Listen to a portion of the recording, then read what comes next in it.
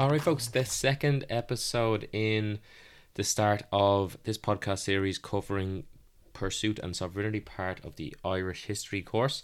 We're just going to give a brief discussion or explanation of the different identities in Ireland at the time of 1911 with the introduction of the Third Home Rule Bill, because this is going to be, I suppose, just part of our foundational knowledge, again, having a good understanding of the different identities, different religious beliefs and political values that was held on the island of Ireland at the start of this revolutionary period of Irish history, where we'll see a lot of change, conflict and division.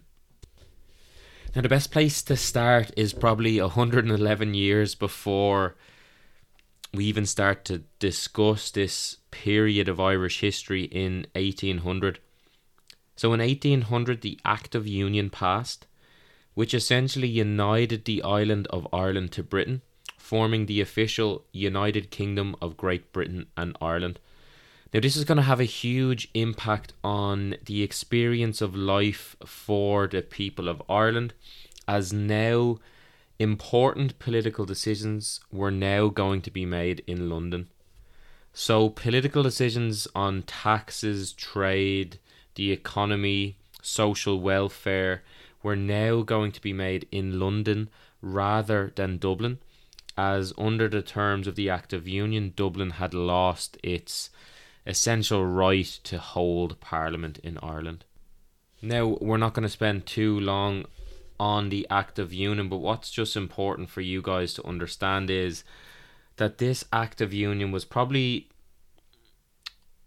the most significant and had the biggest impact on Irish history over any other law, act, bill, whatever you want to call it, introduced into Irish society. It is this Act of Union that would impact the experience of life for all people in Ireland, and it would be this decision made in 1800 that would cause conflict, division and tension on the island of Ireland, essentially over the next, you could argue, 200 years. Furthermore, there's essentially two different identities on the island of Ireland at this point. We have Unionists and Nationalists.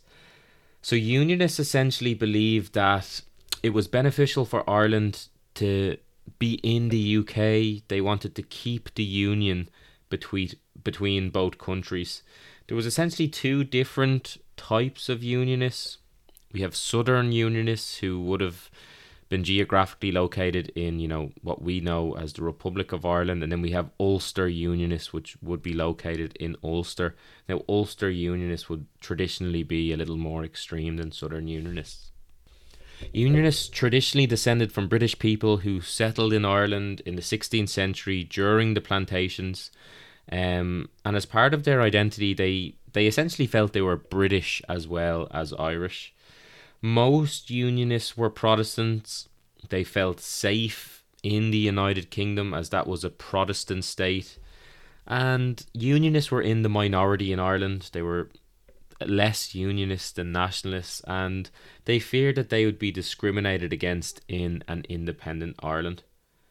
Just, I suppose, last kind of thing to touch upon with the Unionists is that most owners of big business in Ireland at this time were Unionists. They were traditionally more wealthy than Nationalists, and these, I suppose, wealthier Unionists were predominantly located in northeast Ulster or Belfast, and this area of Belfast experienced huge economic growth as part of the union between Britain and Ireland, as most of their produce was exported to Britain via Belfast. On the other hand, we have Nationalists. Nationalists believe Ireland would prosper as an independent state. Now, we have what I'll call a spectrum of nationalism evident within this camp or within this identity in Ireland. And if you think about a spectrum, it's like a scale. So we have what I would call moderate nationalists who wanted some form of independence. They wanted their own parliament to make some decisions about their own life, and they essentially wanted what would be known as home rule. And then on the other end of the spectrum, we have what I'll call extreme nationalists who wanted an independent Ireland, and they would be willing to use force in order to achieve this. What's important to state about nationalists is that they identified as being Irish people, not British people. And I suppose the opposite to unionists, in the sense that most nationalists were Catholics. They made up about 75% of the population, which made them the majority. And once again, like the complete opposite to unionists, they did not feel comfortable in the Protestant United Kingdom. They felt like they were being discriminated against due to their religion, their economic backgrounds, their social class. And that's important to understand as well, that outside of Protestant East Ulster or Belfast area, the Irish economy had significantly declined over this 100-year period, with the population falling from 8 million to 4.3 million in less than 100 years. Obviously understanding the impact the Great Irish Famine had on the Irish population, and really the anti-British sentiment that was in Ireland at this time, especially in the nationalist camp. A lot of nationalists at this time still place blame on the British government for their role in the Irish famine, like exporting foods, or the lack of, I suppose, support that was put in place by the British government.